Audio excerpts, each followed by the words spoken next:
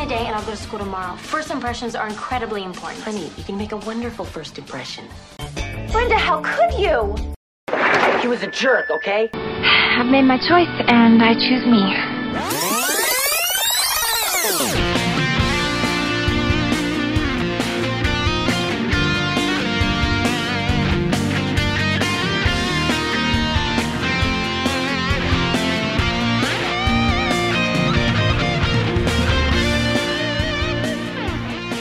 Beverly Hills 90210 aficionados, welcome to 90210 So, a Beverly Hills 90210 podcast retrospective series. I am JT, and joining me as always is my good friend, Mr. Tim. Tim, how are you? JT, I think that I may have been exposed to some bacteria in the bay while I was out surfing early one crisp California morning, but I'm paying for it now. Nevertheless, I'm here. I'm going to power through. I'll get through it with you and with our returning guest who will help carry me through this. Who have we got with us, JT? Yeah, I was going to say, it sounds like you drank the whole infected bay full of bacteria with how you feel. But I thank you for powering through here tonight, buddy, because this is a big episode. It is. And insanely enough, we only got 2 to go in season 2. We are just weeks out from season 3, which is a wild part of this journey. Absolutely. I mean, we've got really a 1-2 punch. This and our season finale coming up, which, I kind of wanted to keep going after watching this. It almost feels like a 2-parter, and I kind of wondered if these had actually, if the 2 episodes had aired back to back on the same night. Doesn't look like that was the case, but it sure feels like they could have done that and made it a huge event. So I had a hard time just stopping after this one. Yeah, no, me too. It's a great tease for the finale for sure. They're building that up. We're obviously at the end here. But as we know, it's not long breaks, right? Like, so we'll talk about it, I'm sure, next episode. But they really just take a couple months off before they get right back at it for season 3. All right, so it's going to bring in our guest. Like you mentioned, he's been here multiple times before. He is a big fan of Beverly Hills 90210, one of our favorites to have on, and that is Mr. Drew Wardlaw. Drew, how are you? I'm doing good, guys. Thanks for having me back. This is kind of one that I've been waiting for you guys to get to. So I'm happy that I get to be on it. And this is your 4th appearance. We track to see who's going to get that five spot. So you're close. So your next one, you'll hit it. So all right, like for a 4th time. Yeah. I was trying to figure out if it was 3 or 4, but it is 4, huh? Yes. Yep. Number 4. So you were one of our first guests. You were in the 4th episode, I think. So. Oh yeah. You've been with us pretty much since the start. We appreciate it, and excited to have you here. And we're going to go ahead and move on to the episode. It is season 2, episode 27, number 49 overall of the series. Aired on April 30th, 1992, entitled "The Mexican Standoff." 15.8 rating, so a pretty precipitous drop. And it's only been a week since the last episode. So the rainy day, Tim, which is a pretty big episode that we covered last time. Yeah. A pretty big drop a week later. So we do bounce up quite a bit for the finale, which we'll talk about. But I'm surprised that there wasn't as much interest in the follow-up to the big Jackie Taylor story. Well, yeah. And like, were people not feeling Color Me Bad? I mean, yeah, maybe just a nice bad night. It's an off night, Yeah, these things do happen, as we've talked about. I can't explain this one. You'd think that'd be a pretty hot streak of really 3 episodes to close the season out. But this is down for whatever reason. Now, do you guys know? So I'm trying to think back, because they were kind of in a little bit of a holding pattern there, where there were a few kind of. They had like the Jackie wedding baby subplot going along, like that little storyline. But they, I wonder if it was kind of like a little bit of a cool down period, and then they're just going to ramp up real heavy. So like they finished the Emily Valentine. Yeah, it's been a long ramp down. Like it was a lot longer than I expected it to be, honestly, after Emily, because Emily was episode 16. And I didn't feel like really. Was it that? Oh gosh, see, I'm kind of my timeline's off. Then I was thinking it was in the 20s, like maybe No, because episode it was 20 or around something. because it was around Thanksgiving. Because then 2 later was Christmas, and that's really right. since then, other than last week, and I guess maybe Jackie being pregnant, like really not much of anything has developed. And we've been teasing it. I've been waiting for the drama with what we're going to hear tonight. And I didn't realize it starts this late in the season. Me neither. Yeah. That's what was crazy to me. Yeah, it is funny how just how your memory works. Like, I was thinking, my timeline's all off then, because I was thinking it was like 2021. That's when the Emily Valentine stuff ended, and then maybe 24, 25 was when this episode happened, but not the case. Yeah, so I think, maybe our memories are a little warped because of how quickly season 3 comes on the heels of season 2. So it almost feels continuous in many ways. Like it doesn't, these early years don't feel like, line in the sand seasons, because they're really just taking 6 weeks off and they're right back at it. So nowadays that's just like a normal little break during the season. So, I mean, I feel like 1 through whatever it is, when do they stop doing the summer after 3? Do they do one for 4? Yeah, they do one for 4. Right before. No, college. 4 starts in September. Okay. So this is, I feel like 1 through the end of 3 feels almost like one long ass continuous season in many ways. In a lot of ways, it does, and it's hard to believe. I mean, this is the same season that Scott died. Doesn't that feel like it's crazy. ages ago? It's just he was in this season. I mean, and it wasn't like that early in the season when he died either. It was sort of at the midpoint. But I think that's just the effect, the cumulative effect that this show has when these seasons have so many episodes individually.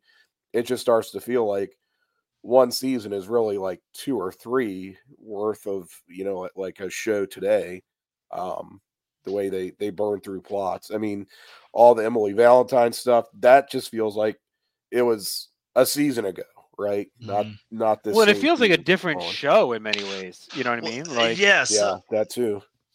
That's kind of the big takeaway. That's what I was remembering about this episode, and that was like a big talking point that I wanted to bring up. Is it really feels like this is the true transition from the kind of after school special problem of the week to this ongoing epic, much more in line with soap opera style storytelling. That it just feels like we're in a whole different show, kind of starting from, I mean, I guess like the Emily Valentine, that storyline, some of the other things have kind of been building to this, and this feels like the real shift. And so just watching this episode, it's like, well, when you think of where we're at too, we're like 4 episodes from Paris, like that's it's such a weird middle ground here. And we know what happens when they're in Paris, right? So like we are close to that, So yeah, it's just nuts, like where we're at in the season. We're in this series right now. So all right, let's dive in. Mexican standoff. We open with Brenda and Dylan. They're making out. Books are open on the desk. Brenda stops. She says she has to get home. Dylan says, "Forget your curfew," and then says, "What about Baja this weekend? Come with me. I'm going surfing." And Brenda says, "Jim and Cindy would never say yes to us going to Mexico alone." Dylan says they let her go to his house alone all the time, but she says, "Yeah, I'm home every night." Dylan says, "Maybe we can just go for 36 hours. Basically leave Saturday morning, get home Sunday night." Brenda sticks around. She's going to make out some more. All of a sudden, not too worried about that curfew. Brenda then gets home. She tries to sneak in, but Jim's waiting in the kitchen. He is not happy about this late return. Brenda tries to work her way out of it. She wants to ditch curfew. Jim says he thought things were under control, but she's been spending way too much time lately with Dylan. She's in high school and needs to be home at reasonable hours. Brenda says she's 17, and Jim says pay attention to the curfew. That's all he asks of her, and Brenda finally complies and heads off. We have to Don and Kelly at West Bev. They're looking at magazines in the hallway, talking about Jackie's wedding, looking at dresses. David shows that he got a pair of diamond earrings for Mel and Jackie to split. They're each going to have one, apparently. But Kelly says she's done hearing about the wedding for now and walks away. Donna thinks maybe she's jealous. Dylan asks Brenda if Baja's a go. She says she didn't ask. Dylan puts the press on for her to do it. Kelly comes over and asks Brenda to do a movie night, but she can't. because she can't stand the wedding talk anymore. Kelly's shocked that Jim and Cindy are letting Brenda go to Baja because Dylan, Brenda says, I'm busy. And Dylan says, she didn't ask yet. And Kelly says, all right, well, I guess video night's on because we know they're going to say no. Kelly, very much on the struggle bus here for sure.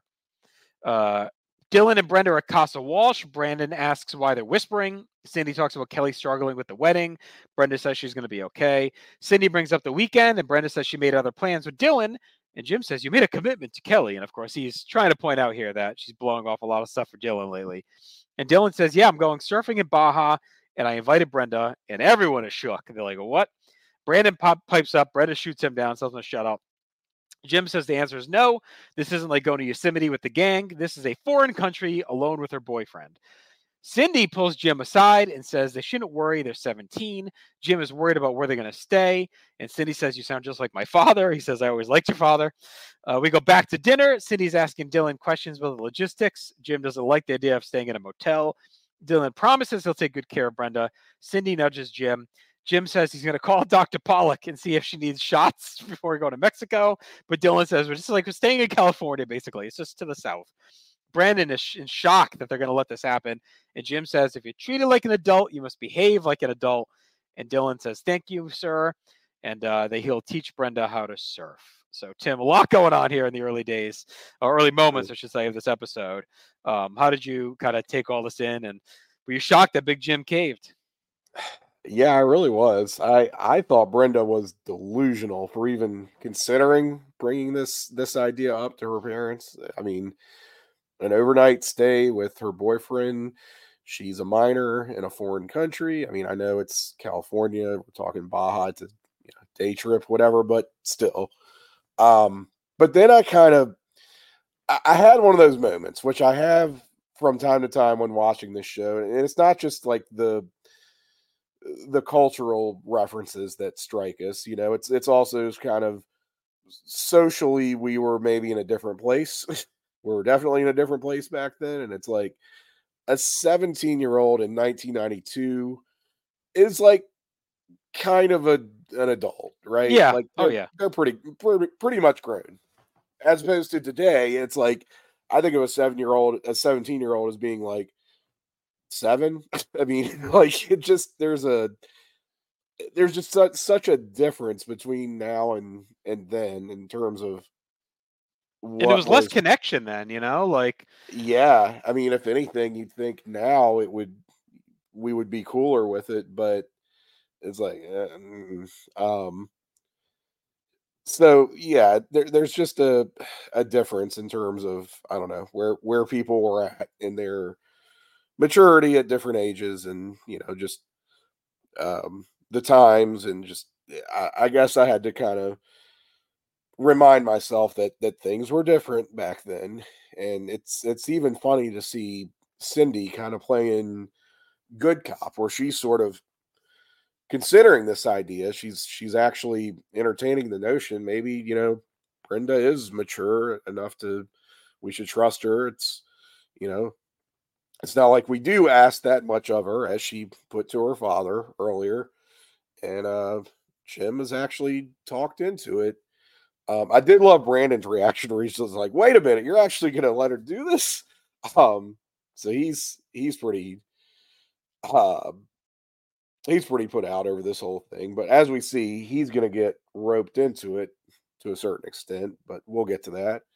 On the other hand, we've got Kelly feeling some kind of way about Mom's wedding coming up. So it seemed like she'd kind of made her peace with the Jackie Mel pairing, and now imminent nuptials, pregnancy as well. She'd been kind of taking it in stride. We gotten some hints of just general annoyance, but it seemed like that was more over logistics in previous episodes. Here, it just seems like there's something a little bit more deep-seated going on that's really bothering her. So that's going to be kind of the thrust of Kelly's story for this episode. Gives her something to do, which is nice. I feel like this season's been a little bit lacking in really good, meaty developments for Kelly. It hasn't made the best use of her character, I feel like. I don't know. a couple things. First of all, going back to the previous scene at the school, imagine Mel Silver with one pierced ear and a diamond earring, Nice. showing up, doing a root canal on a patient with that thing glimmering there. I thought it was interesting. There's kind of a thread where you see Brenda's kind of recklessness, like she's abandoning Kelly. She had these plans with Kelly. Kelly's a friend. She's obviously hurting, but she's kind of ditching her to go off with Dylan. Mhm. We'll see kind of how everyone else is roped into this whole thing. I mean, Kelly seems okay with it. I think she gets it. Like, I mean, who the fuck would turn down a romantic getaway to Mexico to watch a movie? So at least she, is kind of pissy as she's been. I at least appreciated that she didn't like try and guilt Brenda into staying and passing up that chance. Yeah. That's true. Also, something kind of going back to the change in tone of the show.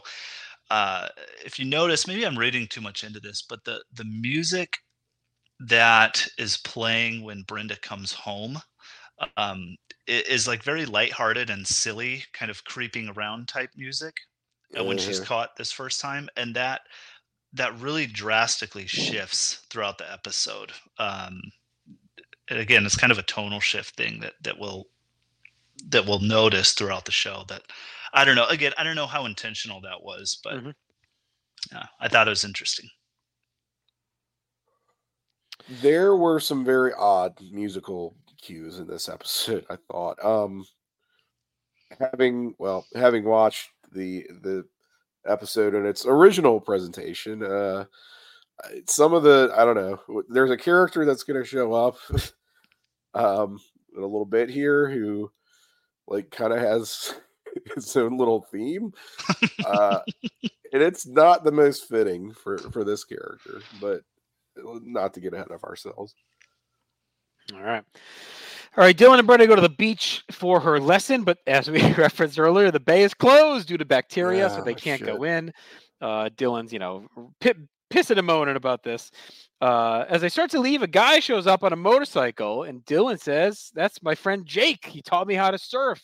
We find out that Jake had moved back from Eugene, Oregon, and couldn't track Dylan down. Dylan says, "Why haven't you called?" Brenda says she was supposed to have a lesson, but Jake tells them to move south where there's no people or garbage. Jake says he taught Dylan how to surf, ride a bike, and pick up girls. Dylan invites Jake to meet them at the pit, and Jake seems excited that the peach pit's still cooking.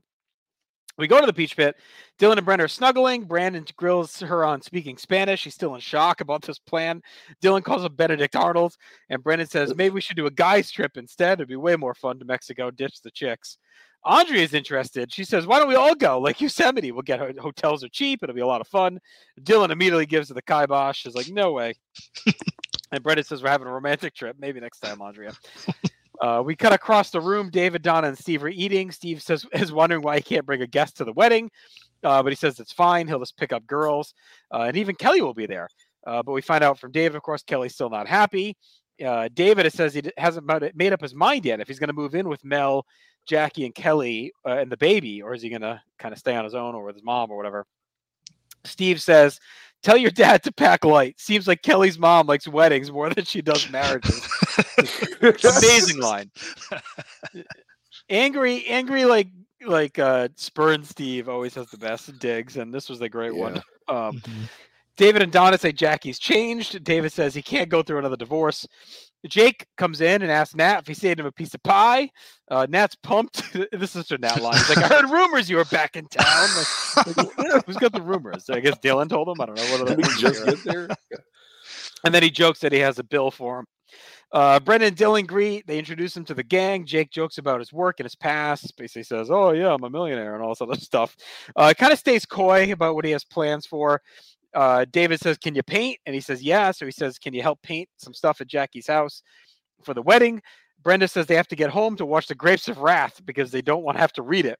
And Dylan kind of poo-poos the idea, but he knows that it's the only way she's going to watch it here. She's not going to read the book.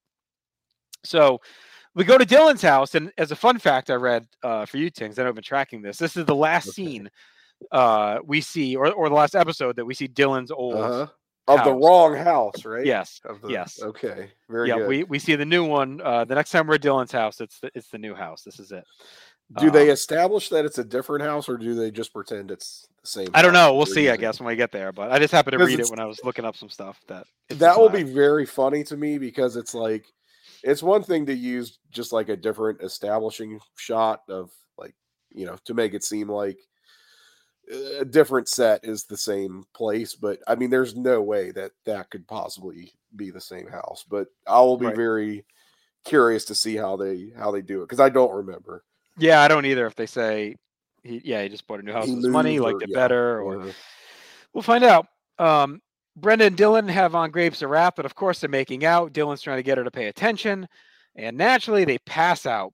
They wake up. The national anthem is playing. It's 4 a.m. Yes. The network has gone off the air. Yeah. What a great detail. Yes. Do we have to explain that to people? I guess we can. Probably. I was gonna. Yeah, I guess. I mean, I'll spoil it now. It's my most 90s moment for sure. Yes. But I mean, prior to digital cable and 24-hour networks that were starting to seep in throughout the 90s, broadcast channels would shut down for the day. They wouldn't air programming all night long. So whatever it was, midnight, 1 a.m., 2 a.m., depending on the channel, they would do a final sign-off. They would play the national anthem with the American flag waving, and then go dark overnight. And I think it would come back on. Would they play national anthem again when they came back on at like 6 a.m. or whatever, 5 a.m.? I think they did. I'm not sure. I don't remember that. I know it would usually be infomercials starting at 5. They come back.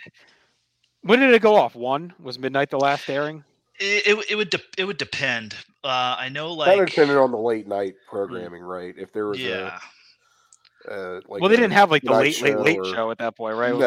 No. They might have had the Tonight Show and maybe a half hour after or something. Yeah. So in my town, there was, like, Saturday night would be Saturday Night Live from 11 to, or 11:30 to 1, and then 1 to 2 was a local show called Fishmasters that would it was like a comedy show that was put on by the local network, and then 2 o'clock was when NBC ended every night, or at least on Saturday night. Well, it's funny too, because when I had a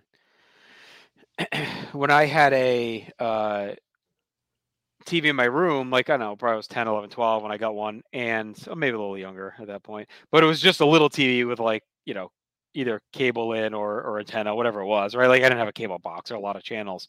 I started watching QVC to go to bed because it was on all night. And so if I, whatever, I don't know, I was afraid of the dark, whatever it was, right? I just kind of wanted it on all night.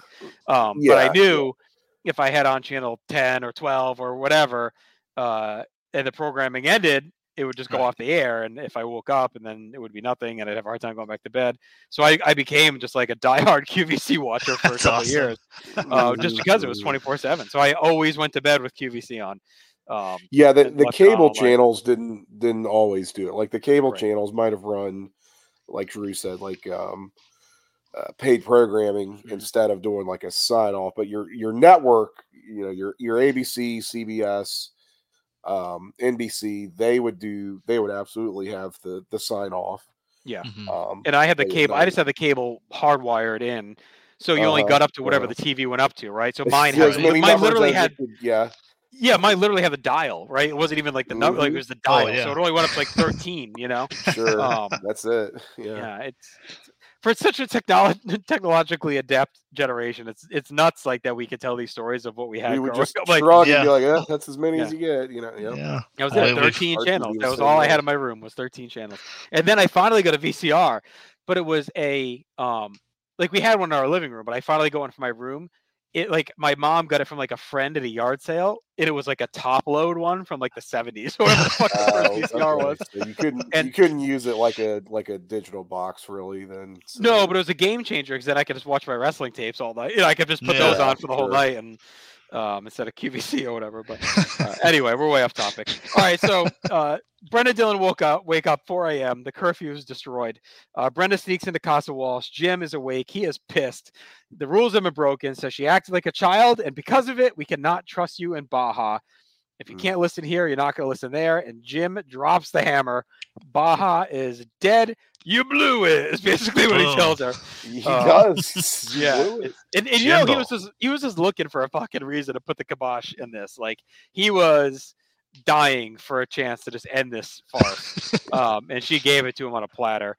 Just a real bad fuck up. Like, I get you fell asleep, but if you're them, you have to be hyper alert at this time. I would have had multiple alarms set. I would have been, I'm out of here at 9. Let's play it safe. We can't risk it. They flew way too close to the sun, Drew, on this one. Oh, way too close. Yeah, truly an Icarus moment. Jim, what can you do? It's like he gave her this opportunity and she blew it, and he rightly just puts it all on her. Like, look, we gave you this opportunity. We told you act like an adult, and she didn't. And I couldn't believe it. Like, why are you not? Yeah, why do you not have multiple alarms set? You both fell asleep. Come on, Brenda. Bad move on her part. But yeah, Jim was you could almost see like a little glimmer in his eye that he was excited to do this. And she had to know, like, going over to Dylan's house late at night, it's already like let's say a vulnerable environment for her. Like, it's not the first time she's quote unquote lost track of time, intentionally or not. So she really knew better. This was very reckless on her part when she just miraculously sold her parents on this whole Baja trip, which was already astonishing in its own right, especially after her getting busted the night before for doing it again. Like, it's just, what are you doing? You're really just self-sabotaging here. She is, but you know what I just realized is, like, she's had, you know, her excuse was like, oh, I'll just tell him, you know, the night before was, I'll just tell him I fell asleep. It's fine. And she's kind of done this a lot in the past, and there's been no consequences. So it's like, it's a little bit on Big Jim. She kind of thinks it's no big deal. She can keep getting away with it. Yeah, and so she's still. This was such a big win. Yeah. Such a big win. She has to bail out and has to know, like, okay, we have to sacrifice tonight for tomorrow. Or, like, I mean, it's right in front of them. It's a big miss. It's a big mistake for her. And there's no way around it. Yeah, she really screwed up. And like we said, Jim was just waiting for that moment. Yeah. And can I tell you how surreal it is to see Melrose Place Jake interacting with Dylan and Brenda and the gang at the Peach Pit? Like, I know that Melrose Place was not maybe as big for people of like our generation, but there was a time when that was a huge show. I mean, it definitely had its day, and this is going into like this is we're trying to launch Melrose Place off the back of 90210 here. Like, that's this character Jake. He's going to be on the show. He's going to be like the leading man on that series, starting this summer, 1992 on Fox, and he's got this backstory with Dylan, which I'm not sure. Like, they never really establish how old Jake is here in this episode. It just seems like he's Dylan's slightly older friend, right, from out of town. And I want to say once Melrose gets started, it's established pretty early on that he's like early 20s. I think he has his 25th birthday in the first season of that show. I think that makes sense. I mean, because if Dylan's 17, if he's like in his early 20s, that's like a mentor age. Like, if he was like the cool high school kid when Dylan was, you know, probably in elementary school or whatever, and he hung around with him, kind of thing. Like, I think that I'd say that timeline works out, and like he comes back to town, older kid in the neighborhood maybe, or whatever group he was running around with. I guess, you know, it's so weird to me to feel like the two of them are like buds and have this backstory. But I guess it's as good a way as any to introduce this character. It was pretty seamless though. Like, we talked a lot about the ashes and all that, where it feel very like hand fisted. But if you had not seen Melrose Place, or you're a new viewer, right? No, like looking back at this, well, like it hasn't started. So it took me a minute to even realize it, honestly, because I'm not a big Melrose guy. So like, it didn't jump off the screen at me who it was, and it did not feel at all like a force. No, it's not like a backdoor pilot by any sense. It's just like a guest star kind of thing. And having not seen, the first second of Melrose Place at this point, viewers, I'm sure, would have been like, okay, here's this new character, or whatever. But for me, it's just like that. In hindsight, having rewatched Melrose Place in pretty recent memory, it's wild to me. And this is Grant Show, who plays Jake here. Grant, the whole fucking show, if you ask me. But great actor, great character. No, so did you guys? I don't know. I didn't think there was a lot of chemistry between him and kind of anybody on the show. Did he seem kind of dry to you guys? It felt like him and Kelly. I don't know. I thought him and Kelly later, which we'll get to. I thought they had a little thing cooking. Okay.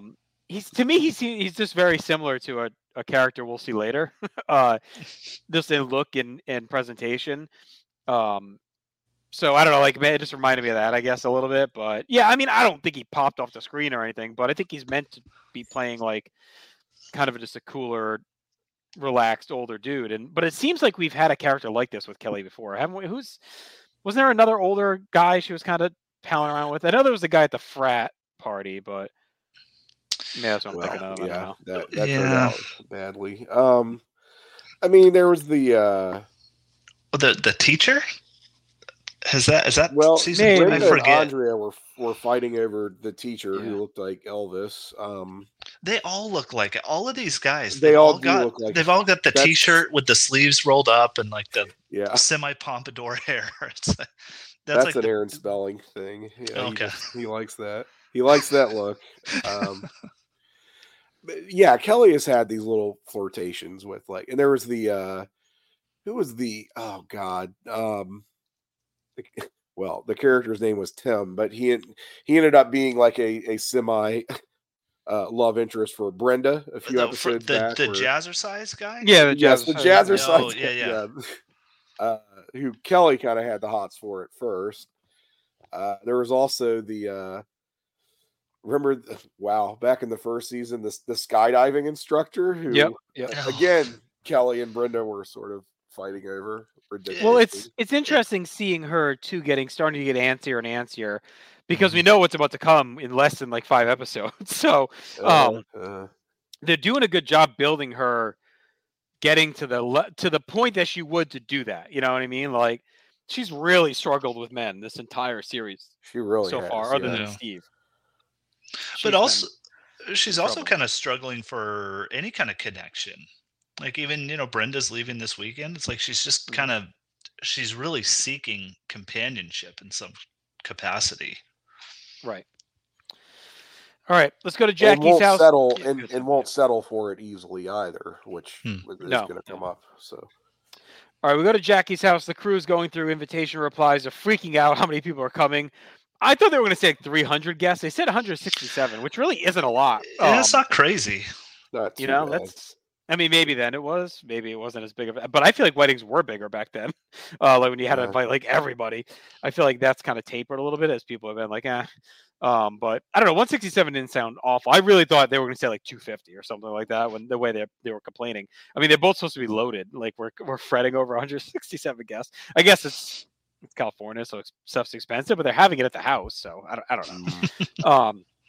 Maybe that's what it's about. Space. Maybe not enough space at the house for everyone. Mel frets about his retirement fund. Donna says her parents will go if the other goes, so they could take one of them off the list. The marriage is falling apart. So it's kind of the only little drop or hint we get in here from Donna about this, but it seems like we're still, we're not back together yet with the Martins after last episode. Jackie says maybe they'll work through it, and Kelly gets snarky about it. She storms off, and Mel says she'll come around. Don't worry. We go to the store where Brenda, Donna, and Kelly are shopping. Donna says Brenda could just lie and say she's sleeping at Kelly's and go to Baja anyway. Kelly thinks it's a risky plan. They start to work through the details and logistics, and Donna is in her scheming bag here, which is she's usually like the shocking. Yeah, she'll usually be the straight one, while Kelly's the one that would push the envelope. But here, the last few lately, she's definitely been the one a little more open to scheming and pushing the envelope. Acting out. She's acting out. Yes, that's what I was going to family say. dramas. Yeah.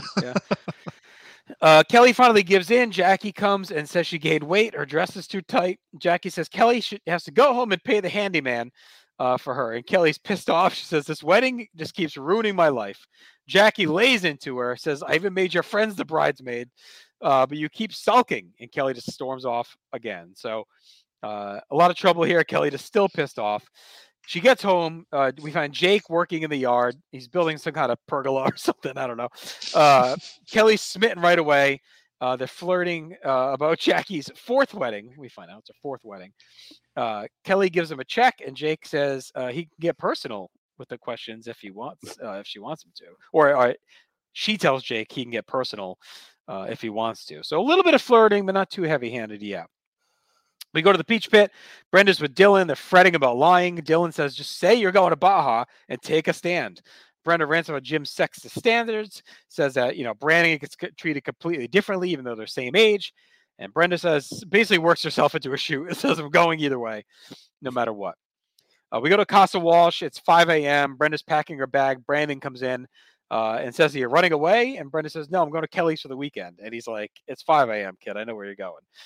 Brenda says, don't say anything. Brandon says, they're going to lose it. Your plan is dog shit. They're going to find out. Brandon promises to help, but says it will cost her. Dylan picks her up, and they head out, Tim. So any thoughts on this set of scenes before we head to Baja? Well, Brandon's hospital scrubs make a reappearance. Yes, they're back. I meant to mention that too. They're great. So yeah, Brandon knows he's in the know, but he's gonna, I guess, help cover for her. I thought it was kind of shitty for Kelly to get roped into the scheme, considering she's already kind of gotten shafted, by Brenda. Now, not only is she basically getting ditched for the weekend, she's got to cover for what Brenda's actually doing, which she didn't exactly sign up for. Donna kind of signed her up for it. So I did feel sort of bad for Kelly, which is maybe by design here. Jackie also calls Kelly a pill in that scene where they have their argument. You're such a pill. You've been such a pill. Which, I mean, not untrue, but I just thought that was very funny. Mean-spirited. Yeah, it was mean-spirited. And by the way, the bridal shower being all of Kelly's friends just struck me as such a TV show thing. Like that. Oh, yeah. Yes. Sorry, that is something. But I'll give them this though. At least they explained it. It's not like she just had her friends all be the bridesmaids. Like she said, basically, I only did it like to try and get you on board. Like because so at least there's a rationale. But you're right. Most shows would have just did it without any reasoning. They would have, yeah. True. I also think it's not a far leap to think that Jackie doesn't have a lot of friends that she wants to involve because they're all drug addicts, right? She's probably like doesn't want them around. Like we saw one of her friends like way back, right? And it was a bad influence. So my guess is they're probably not wanting to have too many friends around her. So maybe you could ask Cindy. Yeah, anyway. So that was all well and good. We get I don't know, some of these exchanges between Kelly and Jake, it starts to feel a little bit like a Shannon Tweed Skinamax film from the mid-90s here with the score is doing some really weird things. It's very corny. It's very like I can't tell if it's trying to be seductive or erotic or sweet or just it's kind of a misfire. But at least those two are bonding. It's like you can tell Kelly is like trying to maybe expand her social group. And if that happens to benefit her romantically, then maybe she's open to it as well. So I don't know, something going on between these two. It is for the best that they are, I guess, being ambiguous about Jake's age here, because again, reality of a 24-year-old, flirting with a 17-year-old, pretty bad. But show doesn't go there. Although it will come up on Melrose Place, just saying. All right. Any other thoughts, Drew? Once that starts, set of stuff here. No, I think Tim covered kind of most of the stuff I was going to say. I don't know. I thought it was a kind of a strange interaction between Kelly and Jake. I don't know. It just Kelly and her mom's handyman. Right. The handyman. Yeah. I mean, hand me the level. It's that long thing over there. Okay. Right. I don't know. It's all these older men flirting with these teenage girls. It's yes. I don't know. It definitely is a trend on this show that they don't shy away from, and yeah, I know at the time it just wasn't as frowned upon, but it's it's interesting that approach that happens. Very permissive about it, and in ways that have aged pretty badly. Pretty poorly. I don't know if it's just because like the actresses themselves are of age that they almost get lazy with it. You know what I mean? Well, they're not really 16 or 17, right? But that might be. I mean, it especially when you're in the moment when you're filming, it probably doesn't register the same way as it does maybe if you really stop to think about it. But you know what? I did want to bring up, just kind of in line with Brenda dragging Kelly into it. She's also dragging Brandon into it, where she's just kind of like she's pulling everyone kind of down with her, and really like she's going to get to Baja at all costs. Or at any cost, Well, now she's just stuck on it, and the fact that she screwed it up, it's almost giving her even more incentive to just do it, right? It almost feels like we talked about earlier, like she self-sabotaged a bit, like maybe she was afraid to go, and now she's like emboldened to go after I got taken from her. So yeah, it's edging into dangerous territory. We're at breakfast at Casa Walsh. They're wondering why Brenda left so early. Brandon says they were going to a flea market. And Cindy goes along with it and says, okay, yeah, it's probably for a wedding gift. Jim says, maybe they should get them a crib. And he's like, I'm not kidding. I'm being serious. They could use a crib probably. Cindy wants to call the girls for ideas, but Brandon says, let them do their thing. Don't call. When Brenda calls the house, ask. And Cindy kind of gives him a look. And that's the first little flag. She's like, well, how do you know she's going to call? Jim feels bad about his decision. He asked Brandon if he made the wrong call about not letting Brenda go. And Brandon says, no, I think she understands. It's okay. Jake is still working on the wedding canopy. Kelly brings him a drink, asks if she wants some help. Kelly clearly has no clue what any of these tools are. She tries to pitch in. She says, Jackie should have kept it low key. She's so pregnant. But Jake says, well, it's her big day. And Kelly is too hung up on how things used to be instead of making plans for how they will be. Very sage, Jake. Kelly says she'll have a new father, brother, and baby at the same time. And Jake says, well, instead of a negative, that's a world of possibilities right there. We go down to Baja. Dylan and Brenda pull up. Dylan is glad she stood up to her parents, but Brenda tells the truth. She did not. She lied. Dylan is not happy. He's like, oh, this is going to come back on me. Yes. Because he's now responsible too. When he's like, he's been trying to prove himself to the family, Right. Yeah. She really set him up for I guess that's probably overlooked historically. Like I never thought of it that way either, that when this inevitably the shit hits the fan, like, she really set him up to fail in all this by making him look like the bad guy that whisked her away. When in reality, all he had said was, tell the truth and just say you're going. Yeah. And he's the one person who's not really enlisted in this lie that she has concocted. So right. No, he's just like, what the hell? Like, you put me in a real bad spot. Brenda calls home. Brandon answers, says things are okay so far. He gives her drops a dime about the flea market. Cindy says, I don't need to talk to her to say hi. Brenda's flying high. She's like, I didn't know it'd be this easy, right? So again, Icarus back at it. She's feeling herself. Gives Brandon the information of where to call. if they need her. Later that night, they arrive at the motel. Dylan greets Rosalita Mendez, the owner. Rosalita asks, and now, I don't know what this fucking lady's doing. She's like, how's Stacy? Like, what are you doing? He's with another girl? Like, come on. Dylan starts stammering. He's like, it's someone I came down with a long time ago. Last summer when we were broken up. Rosalita's panicking now because she fucked us up. Brenda starts to melt down completely. She storms out and says, we're not staying. We're heading home. We go to Kelly's house. The phone rings. It's Cindy asking about the flea market. Kelly almost blows it, but pulls things together and says they didn't find anything. Kelly says Brenda ran out to get food, and she'll have Brenda call Cindy as soon as she gets back. We go back to Baja. Dylan says Brenda's spoiling this romantic weekend. Brenda says the weekend is ruined. Dylan says he wants to take her to a cantina. Brenda is a mess. The phone rings. It's Kelly calling Brenda to pass along the message and some notes about what's going on. Jake is done working for the day. He asks for a soda and says, Kelly, why are you home alone on a Saturday night? They flirt a little bit, and Jake asks her if she has a boyfriend. Kelly says Jackie is at Lamaze and invites Jake to stay for some lasagna, and they flirt some more. So, Drew, any thoughts here before we get Brenda calling home? Well, nothing more romantic than a lasagna dinner, first of all. Yes, microwave leftover. Yeah, microwave, yes, and a soda.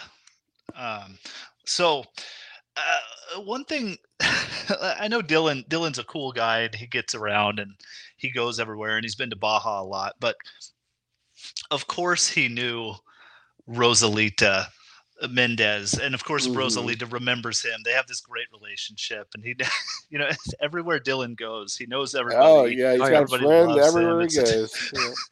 Oh, this is Jake. Oh, it's some guy. Some guy pulls up on a motorcycle. Oh, my friend. Oh, I don't know. That's kind of silly. I guess when you live alone from that age, I guess you just look for friends anywhere. Yeah, that's true. And Rosalita did seem nice, but she did kind of open her big mouth there. Poor Ms. Mendez. Yeah, that is one of the things that I have found annoying about this series. Also, is just I can get that, like, Dylan is the type of person who's never met a stranger, remembers everyone's name, kind of thing. Although that wasn't true with Scott. Now was it? He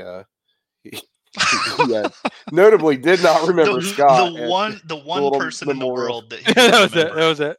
Oh, the person who he had his first scene in the show with, by the way, which Brenda's like, what? Anyway, for the most part, we'll say Dylan has never met a stranger, remembers all these people and their names and their faces. I don't think it's as equally plausible that they would remember him necessarily. It's one of those ways that the show tries to make him seem, I guess, so worldly and wise beyond his years. And I get that that's the character. I just think it's a little obnoxious, I guess. But anyway, yeah, Rosalita super blows it. What are you doing talking about some chick named Stacy when he is clearly not there with right? Stacey. It was such a bad, what are we doing? Yeah, you're with another young lady. I don't think we need to bring up the past, but anyway, so we went from Shannon Tweed films earlier in these Jake Kelly interactions to now Kelly's Saturday night at home flirting up the handyman with microwave lasagna. It's rapidly turning into a Stouffer's commercial. I feel like we're kind of going in the wrong direction here, but I don't know. That seems to work because they're bonding pretty fast. So again, all of this is just colored through what I know of this character in Melrose Place, and well, it almost feels like Jake is like not even romantic. It gets there in a scene, but to this point, it's almost like a brotherly advice role for her. Like she doesn't have that strong male voice in her life right now, and it's almost like here's an older guy with seems like he's got his head on his shoulders. He's kind of been around the block a little bit, and he's like there to help her through this tough time. It almost feels like that's what she needed more, and that's the role he fills, at least until this next scene. All right, so Brenda calls Cindy. She asks Brenda if Mel or Jackie mention what they want for gifts. Cindy asks if the girls have plans, and Brenda says they're just getting takeout, renting a video, and just hangs up, wraps that up. Dylan says she made a lot of elaborate plans for nothing, and it's too late to turn back. Dylan gets Brenda her own room and says, "You have to eat, and I don't think you want to go anywhere alone without me in this little town here," which I would agree with. Jeez. Jake says they'll take another week to finish up as they're eating. Jake asks Kelly if she'll be around.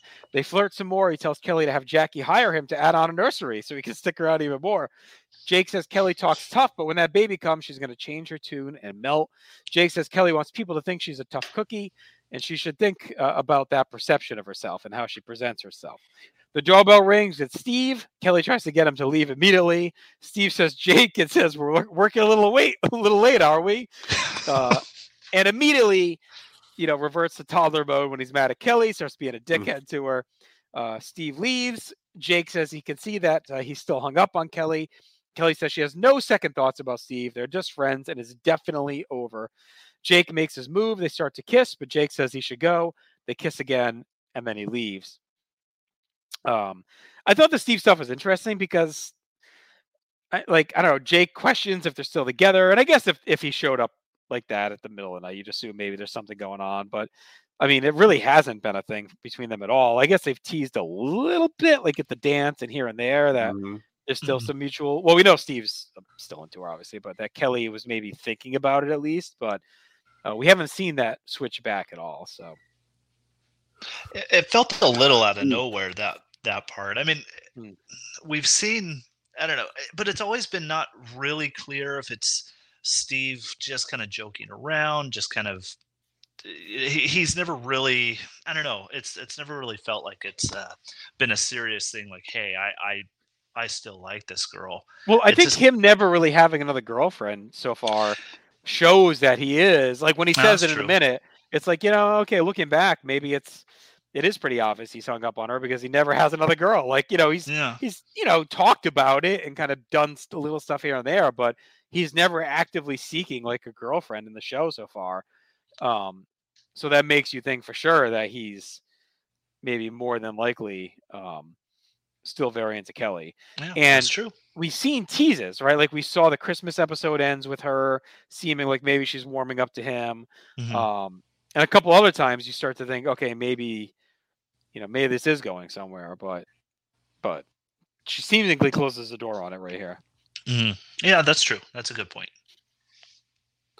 Yeah, it's kind of nuts to me that we're still doing this Steve Kelly thing. I mean, we're about done with season 2 here, so I mean, 2 straight seasons of this. Again, I don't remember that being. This is going to be it, I would think. I mean, because Kelly's greatly involved in something else within 4 or 5 episodes. So unless we get one more quick tease, maybe, but. I don't know. And I think a lot of this is honestly just establishing how just head over heels Steve really is for Kelly, and always has been and always will be. I mean, that's going to be even when he's in relationships.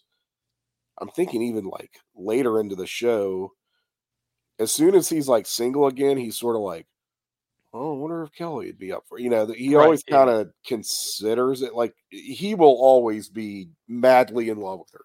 I think that's a relatable thing, right? I mean, I don't think that's far off. She's that person. I think a lot of people have that person where it's just very one-sided, right? And he's feeling like he probably took her for granted when they were together and they split up, and he probably just assumed, well, at some point we'll get back together. I mean, after enough time, we've both been single for a while. Clearly, we're just going to end up back together. And Kelly's been like, no. I mean, where we are now as friends, that's good. I'm real good with that.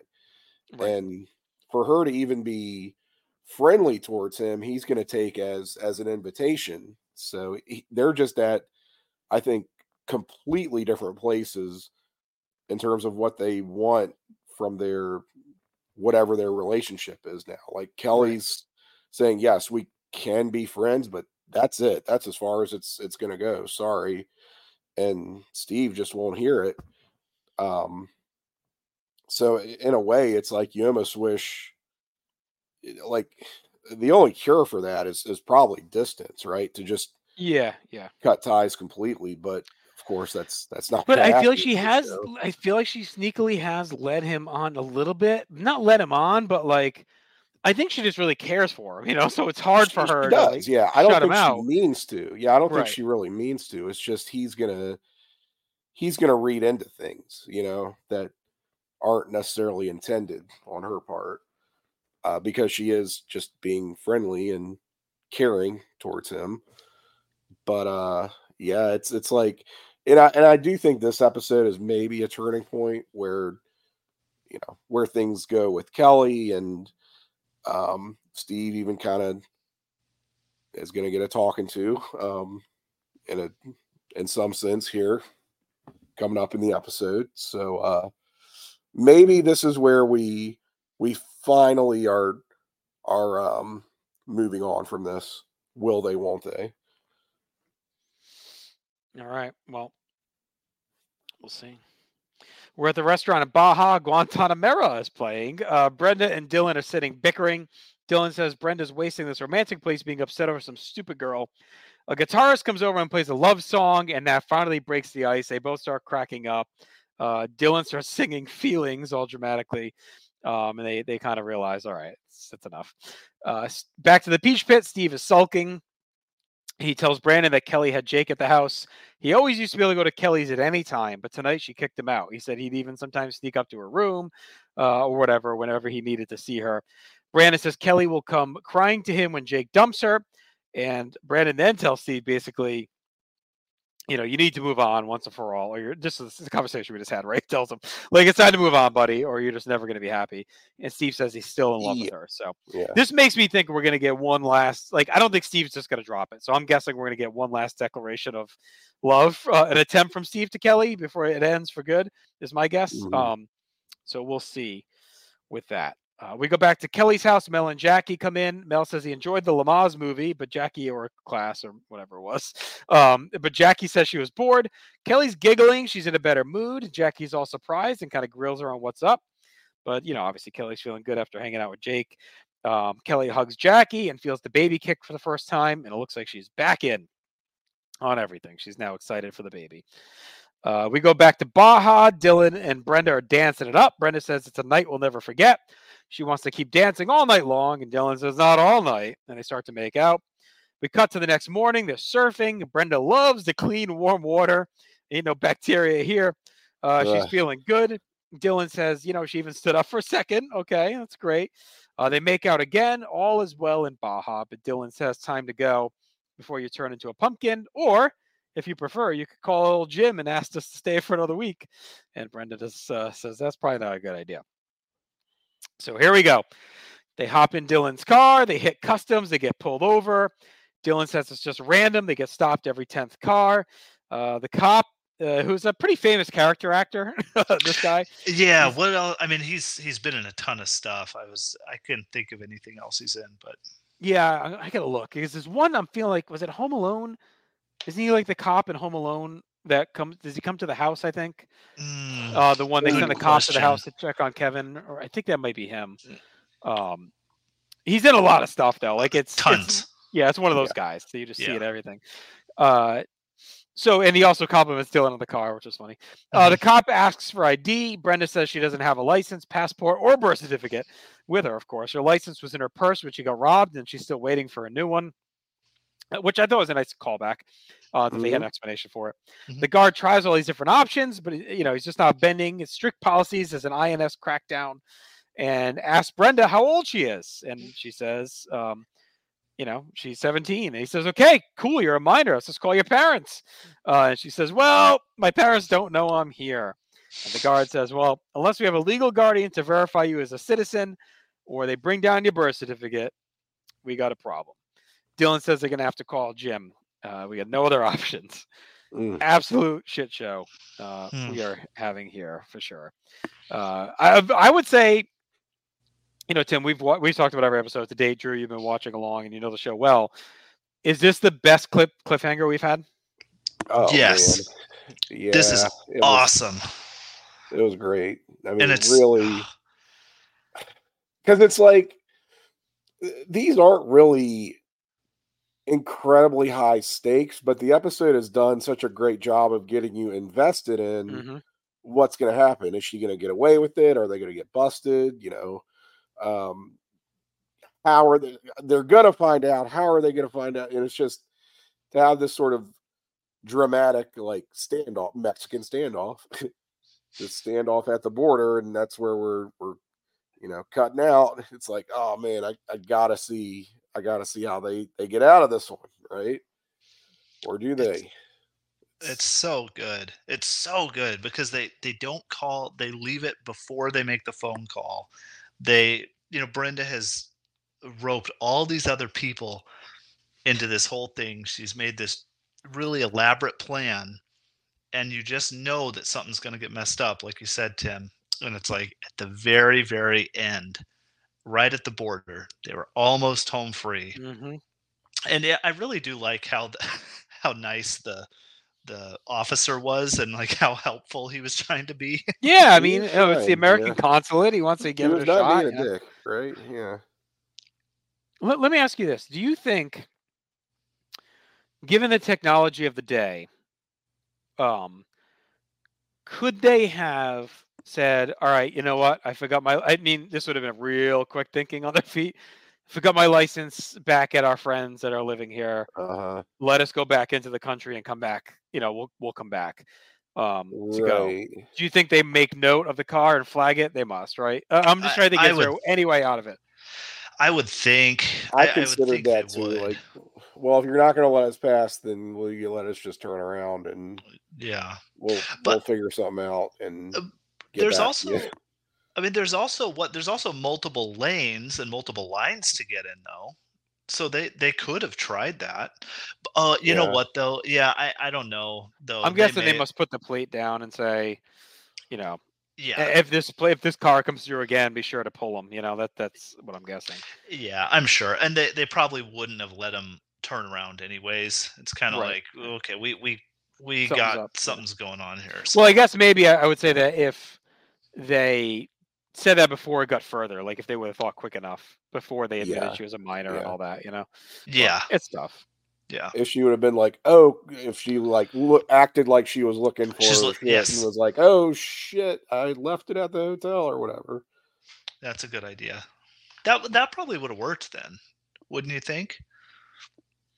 Maybe.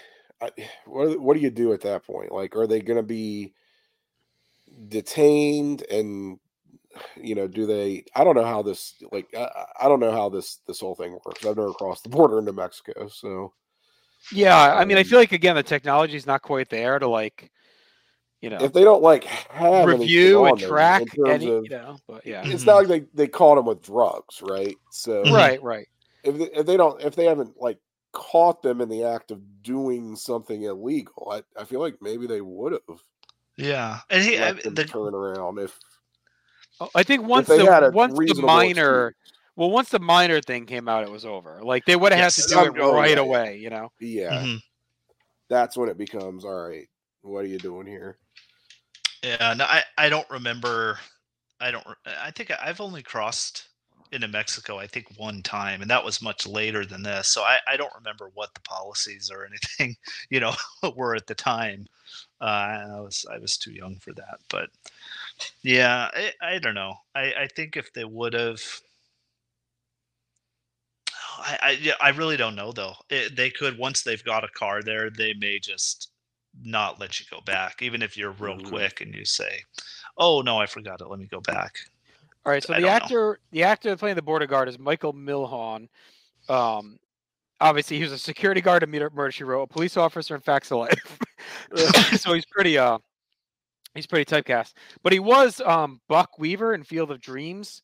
And I remember now Field of Dreams. So is that a Buck Weaver? I'm trying to think, was that one of the players or like his? It's not like his brother-in-law. But I remembered him from the movie once I saw that he was in it. Hmm. He's third baseman, so played third base. Alien Nation. I'm trying to see if he was in Home Alone. No, I guess he wasn't. I don't know why I thought he was in Home Alone, but Oh, he's in Seinfeld. He's a security guard in Seinfeld. That might be what I'm thinking of. Oh, what what episode? The it's parking early. garage? Yeah. Yeah, is he the guy that arrests That arrests George? Jerry? They're taking a Or leak George? or whatever. I think he arrests George. Okay. Yeah. Man on Sidewalk. Hang on. Is it? I don't know if that. I don't know. It's not pulling up the exact episode. It's in 1991. It's got to be that. I'm pretty sure he's a security guard. I think he's the guy that George is sitting in that room with, and he's trying to convince him to let him go, whatever. He's Euromycetitis. Yeah, it's the stranded security guard. Okay. I knew he was like in some famous thing. He's in Saved by the Bell, The New Class. He's in an episode of Coach, Step by Step. I mean, he's just like hanging with Mr. Cooper, Home Improvement, Drew Carey Show, Arliss. Like he goes into the 2000s. He made the rounds. He's in the movie Bulworth, Third Rock from the Sun, X-Files. He did an episode. He's in She's All That. The show Providence for an episode. Seventh Heaven. Oh God. Jeez. He's in the movie Pearl Harbor. He's an Army commander. He's in that 70s show. Touched by an Angel, Malcolm in the Middle, Reba, Charmed, 8 Simple Rules. Grey's Anatomy does an episode. CSI. He did 2 episodes of CSI. Heroes. His last was last year, Tales from the Old West. He's a judge. Wow. So he acted as recently as this year, 2023. This man has had a dream career. This guy's had a run. Don't you wonder how much money does a guy like that make? No, probably enough to. I mean, he's like a working actor. You know, that's his career. Isn't he going to get residuals every time that too for the TV stuff. They replay something that he's in? I don't know. I don't understand that. You know, if it's like, if it's he's not quite an extra. He's like a bit player. Does he get just a flat fee? Does he get residual? I don't know anything. He probably gets like a daily stipend. You know, X amount, like $1,000 a day or whatever it is, right? And then, I mean, I would assume he's SAG, right? So he's probably get the benefits and all that. Get the insurance, Yeah. So as much work as he does, he better be a member. I mean, I am sure he did commercials or something like during that time period. If he's this active, you know, maybe he's doing stage stuff. Like who knows? Like he seems like he's definitely making the rounds. Yeah. Yeah. I was actually sorry to derail real quick. No, I was thinking about that same exact thing with James Eckhouse, because James Eckhouse is still working, and it's like his career started in like 1982 or 83. I looked up his filmography on Wikipedia after watching this episode, but this is the biggest thing he's done. But the guy just works, and just movies, TV, just everything. And I'm so fascinated by, like, you know, does that guy make $200,000 a year or something? You know what I mean? Like, right. Well, I mean, just off the 90210, I'm sure he's. I mean, he's pretty set from that. Yeah, I think he's probably living off of that for sure. Yeah. You know? So, all right. Why don't we get to our awards then? We leave on that cliffhanger for our finale. Quite the interesting episode, no doubt. All right. Best scene. I mean, I think it's the last scene. I think it's the border. It's the cliffhanger. There's some other good stuff in here, but to me, that's the one that really you leave with. It's well done. Michael Milhone is very good in the role. Like you said, Drew, he like comes off almost as fatherly a little bit. Like he's trying to help them out. And he wants to get them back in the country. He's doing all he can. But you can feel the tension growing and growing as you realize what's about to happen. And they're going to be stuck having to call Jimbo. And I don't think it works as well if he's like a jerk border guard. You know what I mean? Right off the bat. Like, I think he plays it so well, and it really adds a lot to the scene. Yep. Same for you, Tim, on that scene. Yeah, and I think it's commendable that you can go that long into the episode and have your cliffhanger be your strongest scene. That's pretty impressive. All right. Well, I think that's an important scene. I did not have it as my most important scene. I think my most important scene I went with was when Brenda decides at the Peach Pit that she's going to go against Jim, because that really starts us down this trail of trouble that's going to eventually end our relationship with Dylan. So, like, you know, this is like really the scene, which is nuts to think about because we've had other ones, right? That's kind of teased it. But to me, this when she makes this decision in the Peach Pit that she's going to lie to Jim about going about how Dylan. and eventually going to end up painting Dylan as a bad guy, and going to, fracture the three of their relationship, Jim, Brenda, and Dylan, and lead to Dylan then getting frustrated with everything and going, a different path. So this is where it all begins, is that fateful day of the Peach Pit. Yeah, I mean, part of me wants to say Jake's first appearance, but that's not that important to this show. Right. For the Melrose Place 90210 universe, it is. For the extended cinematic universe, yes. It's a big deal, but in terms of just keeping it to this show, not the most important thing in the world. So yeah, I would agree. It's that decision by Brenda to be defiant, because it is going to change everything in terms of these dynamics going forward. Because Jim, throughout this episode, even has been pretty even-handed. I mean, yes, he did come down on her and say, nope. But he did kind of regret it. He regretted it. Yes. Yeah, he showed some remorse and said, hey, was that the right call? And she absolutely deserved that treatment, because, as we said, she blew it. She absolutely blew it. She had the world in the palm of her hand. She pissed it away. And yeah, that was all her fault, really. Not Jim being unreasonable. Yeah. And I mean, I've brought this up a lot about the tonal shift in the show, but I mean, that scene, I mean, that's one of the most important scenes in the whole show. I mean, it changes what the show is going forward. Yes. Yeah, it's the change. This is where we waited for that shift to the soapy show we know, right? Tim, we've talked about it endlessly. I think it's here. I mean, this is where it's already begun. A lot of season 2 is more that way than season 1 was. But, I think for most of us as fans, I know you and I for sure, like 3, 4, 5, right, is like the wheelhouse. This is where it's at its best in my mind. I know you feel similar. So, like, to me, it starts here. This is Well, and this is Brenda becoming perceived as, either rightly or wrongly, the more oppositional child, right? Where Brandon is still going to be like the good son, basically, and Brenda's going to be, the difficult one, kind of from here on out. All right. Most 90s look. I went with Mel's sweater. It's like this brown and tan diamond pattern. It's like right out of the late 80s, 90s. That's good. I liked Dylan's open Hawaiian shirt with his jeans and Baja. That's I don't know. I kind of think, when I think of these episodes, it's kind of an iconic Dylan look for me. It's good. Steve had a pretty good, very bright blue shirt, kind of a billowy blue shirt. Yes, I'm picturing it. David too. David's always got the real billowy. It was kind of one of those like half collar shirts or something. Yeah, look like 2 sizes too large for him. Yeah. All right. Most 90s moment. We already talked about it quite a bit on my end. The national anthem broadcast day and brilliant.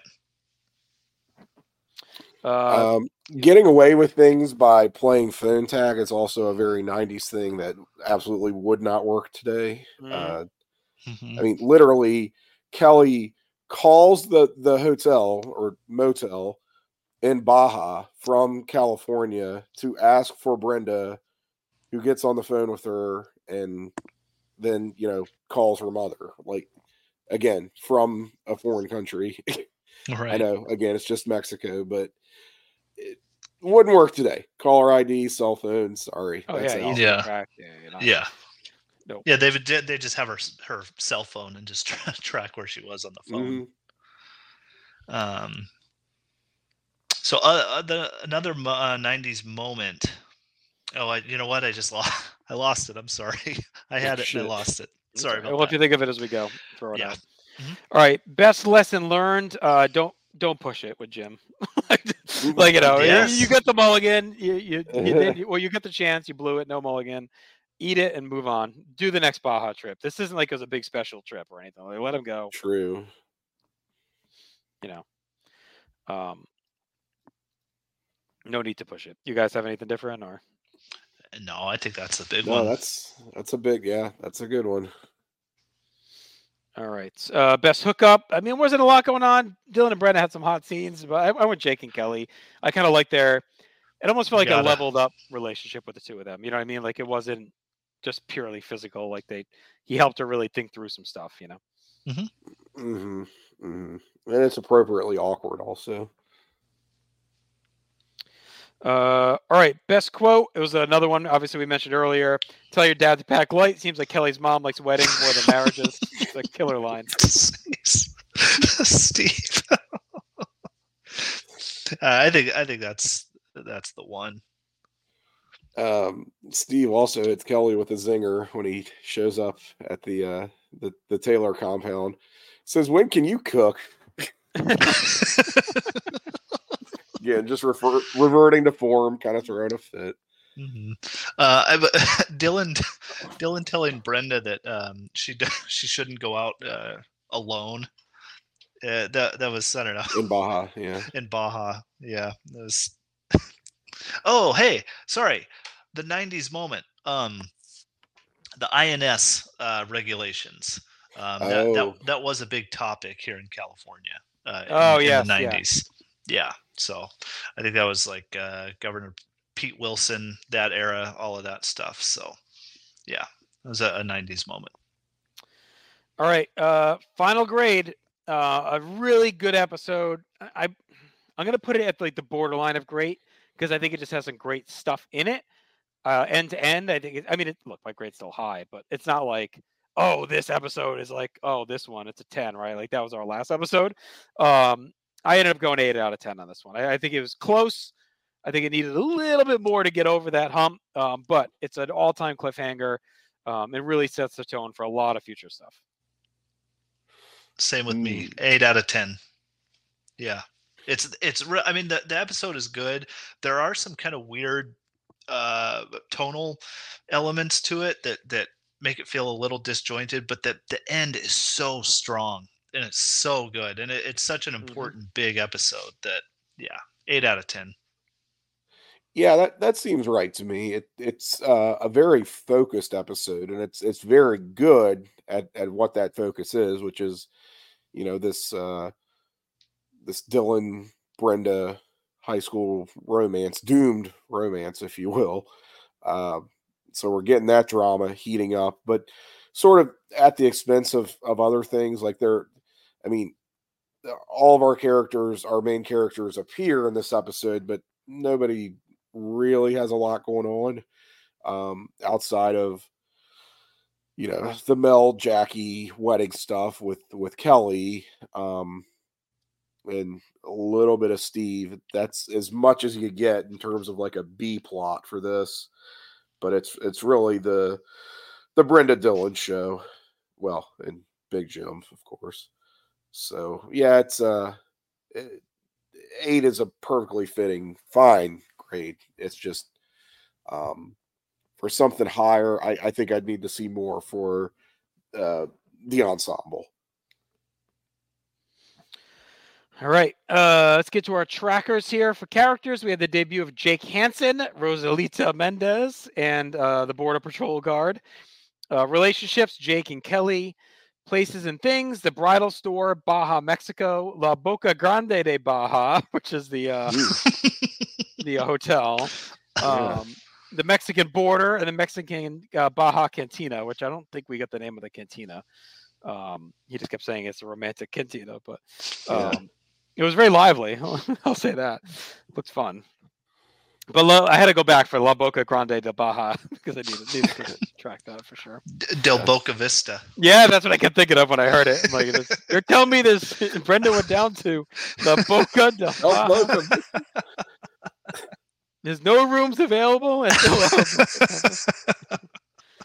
All right, the music we had, I Love to Love You by Johnny Guitar Watson at the Peach Pit when Steven is reading Mel and Jackie's invitation. Runaway by Del Shannon at the Peach Pit. And then Feelings Of course, the live cover version not listed here is Guantanamera, later covered by Wyclef Jean, but this is, of course, the original version played by the guitarist.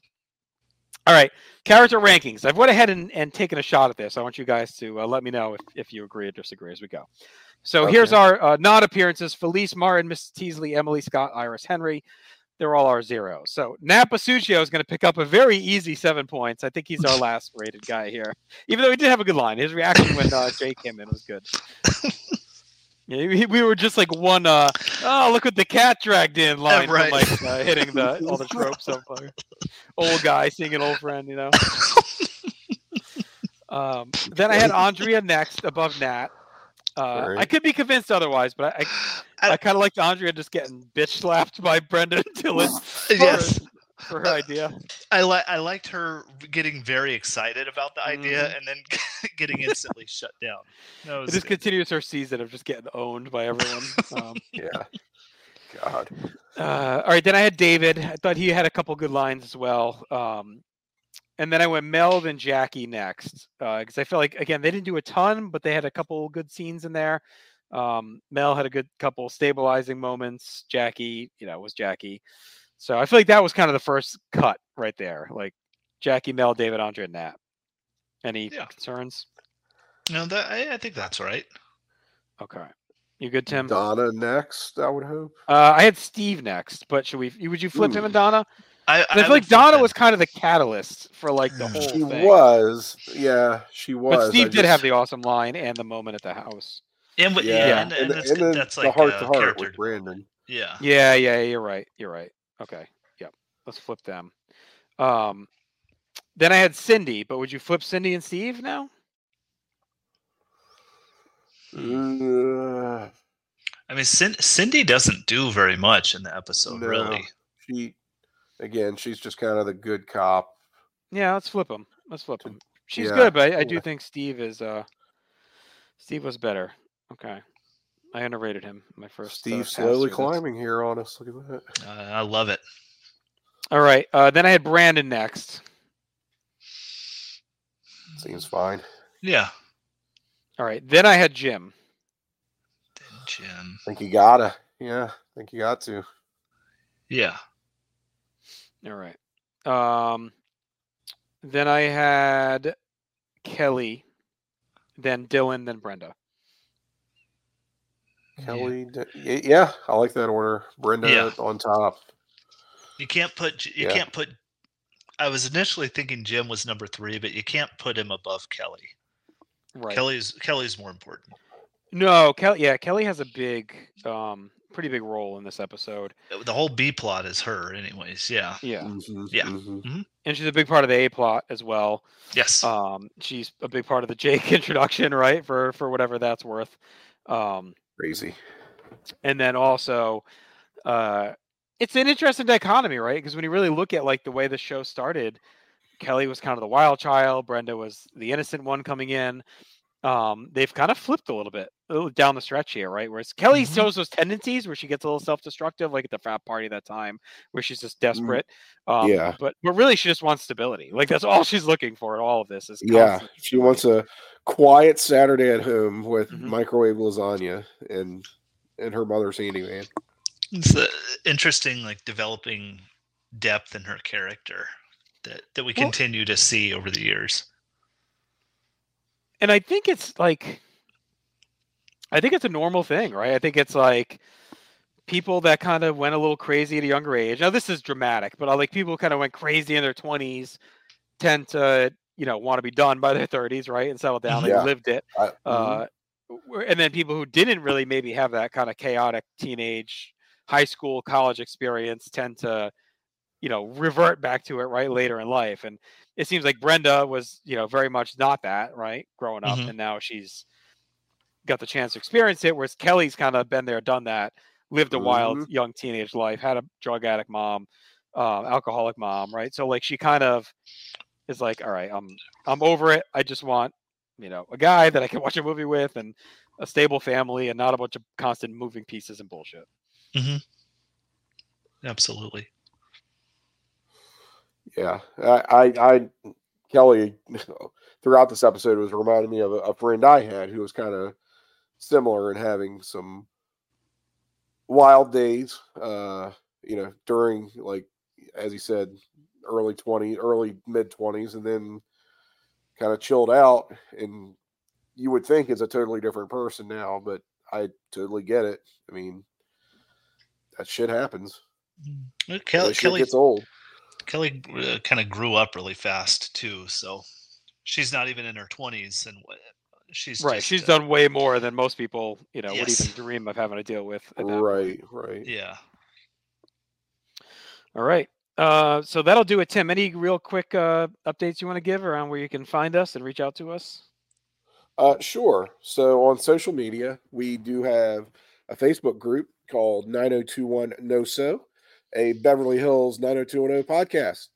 So look for that. Join it if you are a Facebook user. Pretty lively community there. Although I've been meaning to check in. I've been so under the weather after my experience in the polluted bay that I haven't popped in like I wanted to here recently. So it serves as a reminder to me. But that is 90210 No-So, a Beverly Hills 90210 podcast. On your Facebook, we have as well on the Instagram 9021 No-So podcast. So if you prefer that venue of interacting with us, certainly you can find us there. On Twitter, I am at Psych68, CYKE68. If you want to chat me up on X/Twitter. And obviously, if you're new to the show, hearing us for the first time, or even if it's not your first time and you're not subscribed, please do subscribe today if you like what you're hearing. Share the word for sure. Other 90210 fans, spread it for sure. Yeah, by all means. All right, let's go through our rankings. So I think we went through the episode pretty directly. I think we're good there. So let's get to season 2. Bringing up the rear, Mrs. Teasley with 6, Iris McKay at 16, Felice Martin at 30, Scott Scanlon entrenched at 38 forever, Henry Thomas at 47, Mel Silver at 70, Jackie Taylor at 73, Emily Valentine at 94, Nat Pasuccio at 136, Sydney Walsh 262, David Silver 372, Andrea Zuckerman 374, Donna Martin 276, and I meant 274 for Andrea, not 3. 276 for Donna, 287 for Jim, right on the heels of Steve Sanders at 288. Kelly breaks the 300 mark. She's at 305. Dylan's at 349.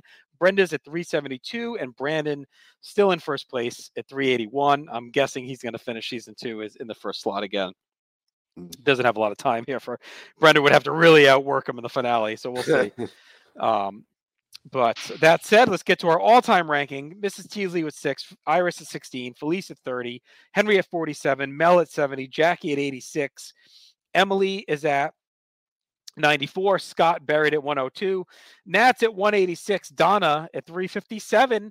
Used to be in her own little territory for a long time, Tim, but she's now closing in on David, who's at 398. So she's making up ground quickly in the season. Andrea's at 417, Cindy's at 429, Jim at 245, Kelly is at 474, I believe. Let me just double check that. Hang on, I must screw that up. She was at 457. What's 457 plus 23 here? That's Jesus, it is. I am done. 457 plus 17 is what? That's 467, 474, right? Okay, that's what I said. All right, so she's at 474. Steve Sanders at 479. Dylan breaks the 500 mark. He's at 508 now. And Brenda is catching up quickly here in the back end of season 2 to Brandon. At one time, it seemed like Brandon had an insurmountable lead. He was more than like 15 to 20 ahead, I think, at one point. But right now, Brenda is at 615 and Brandon is at 622 all time. I think he suffered in the back half of this season. He piled up his lead in the first half with the Emily stuff. Yeah, and he has. They have cooled him big down time. The card. They have cooled him big time off. So we'll see if Brenda can pass him all time next episode. I think there could be a chance. We'll see how the finale goes. But that'll continue on into season 3 for sure. Whereas I think Brenda will rack up. We know Kelly and Dylan are going to come up hot in season 3 as well. So a lot to do, but only one more episode of season 2 remains. the finale in 3 weeks, Tim. We will be here to wrap season 2. Very exciting times. 6 weeks from today, you'll be listening to season 3. It's crazy we've made it this far, buddy. Definitely a reason to celebrate. It's not easy to do this many episodes of a podcast, let alone with this consistency like we have. So nice work. We'll be hitting episode 50 next time. I mean, we may not come out as frequently as a lot of podcasts people listen to, but you got to give it to us for consistency, right? Yeah. That makes up for. We're here for you every 3 weeks. Like clockwork, and just getting through 2 seasons. I think if you would have said when we started, if we get through 2 seasons, that's a massive win. I think we would have taken it. But we are showing no signs of slowing down, bud. We'll roll on. Stayed on schedule. 3. Rock solid. Ready to rock and go for season 3. Yep. Well, I'm super excited because, like we talked about, I mean, 3, 4, 5 is my era of 90210. So I am very excited to hit these episodes. Oh yeah. Yep. Drew, thank you so much for being with us. We'll have you back soon, no doubt. One of our favorite guests for sure. So thank you for joining. Check out everything at North South Connection as well. And of course, subscribe and share this podcast feed. Have a little dem sum. And we'll talk to you in 2 weeks. A morir como un traidor. Yo soy bueno y como bueno moriré de cara al sol. Yo soy bueno y como bueno moriré de cara al sol. Guantanamera, Guajira, Guantanamera, Guantanamera, Guajira, Guantanamera. Con los pobres de la tierra quiero yo mi suerte echar. Con los pobres de la tierra quiero yo mi suerte echar. El arroyo de la sierra.